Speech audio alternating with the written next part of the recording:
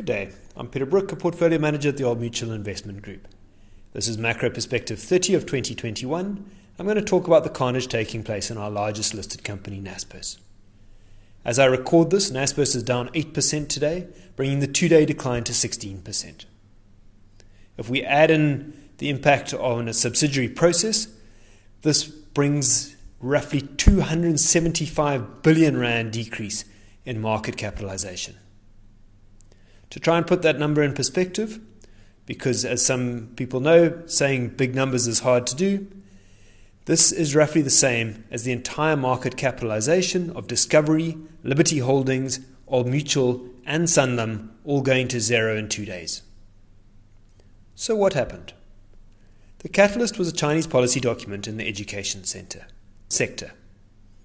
Essentially, the Chinese government has said that the huge education tutoring business, this is where Chinese students get after-school tutoring, can no longer be run for profit. This is the latest in a string of regulations showing a much more interventionist state, which has no real constraints on its power.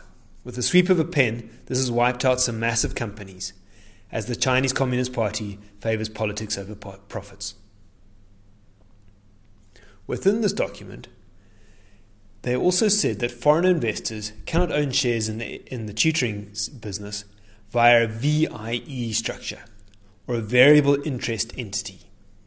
This is exactly the same structure that allows foreign investors to participate in the profits of Tencent. Hence, the fall in Tencent, and as a result, the fall in Naspers and Prosus. The VIE structure has always been the Achilles heel of investing in these companies, and the education example shows how value can be destroyed. This basically leaves one completely reliant on Chinese government policy, and we don't know what will happen next. This risk is not a new risk, and is exactly the reason why we capped the size of Naspers in our solutions at 5% of fund. Just remember, when I'm talking about solutions, I'm talking about well-diversified portfolios like the Old Mutual Balance, the Old Mutual Stable Growth, which are investing here and abroad and in different asset classes. While this strategy cost us when Naspers was running, and some of our competitors had positions as high as 10%, we felt it was appropriate risk management. It is also the reason why we used the capped SWIX benchmark instead of some of the other indices like the All Share Index, which had much higher weights than Naspers.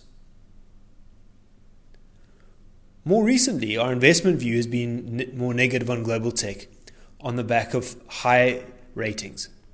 So we have decreased our Naspers Prosus position further. As an example, the Old Mutual Flexible Fund, which Arthur Karras and I manage, has 3% of fund in Naspers compared to a benchmark of 7%. We are underweight Naspers in all of our solutions and also in our 100% equity portfolios. It is too early to say how this policy change will impact our decisions going forward, but our sensible risk management means that we can assess the situation calmly without being panicked by the implosion of South Africa's largest blue chip share. I hope you found this perspective useful. Until next week.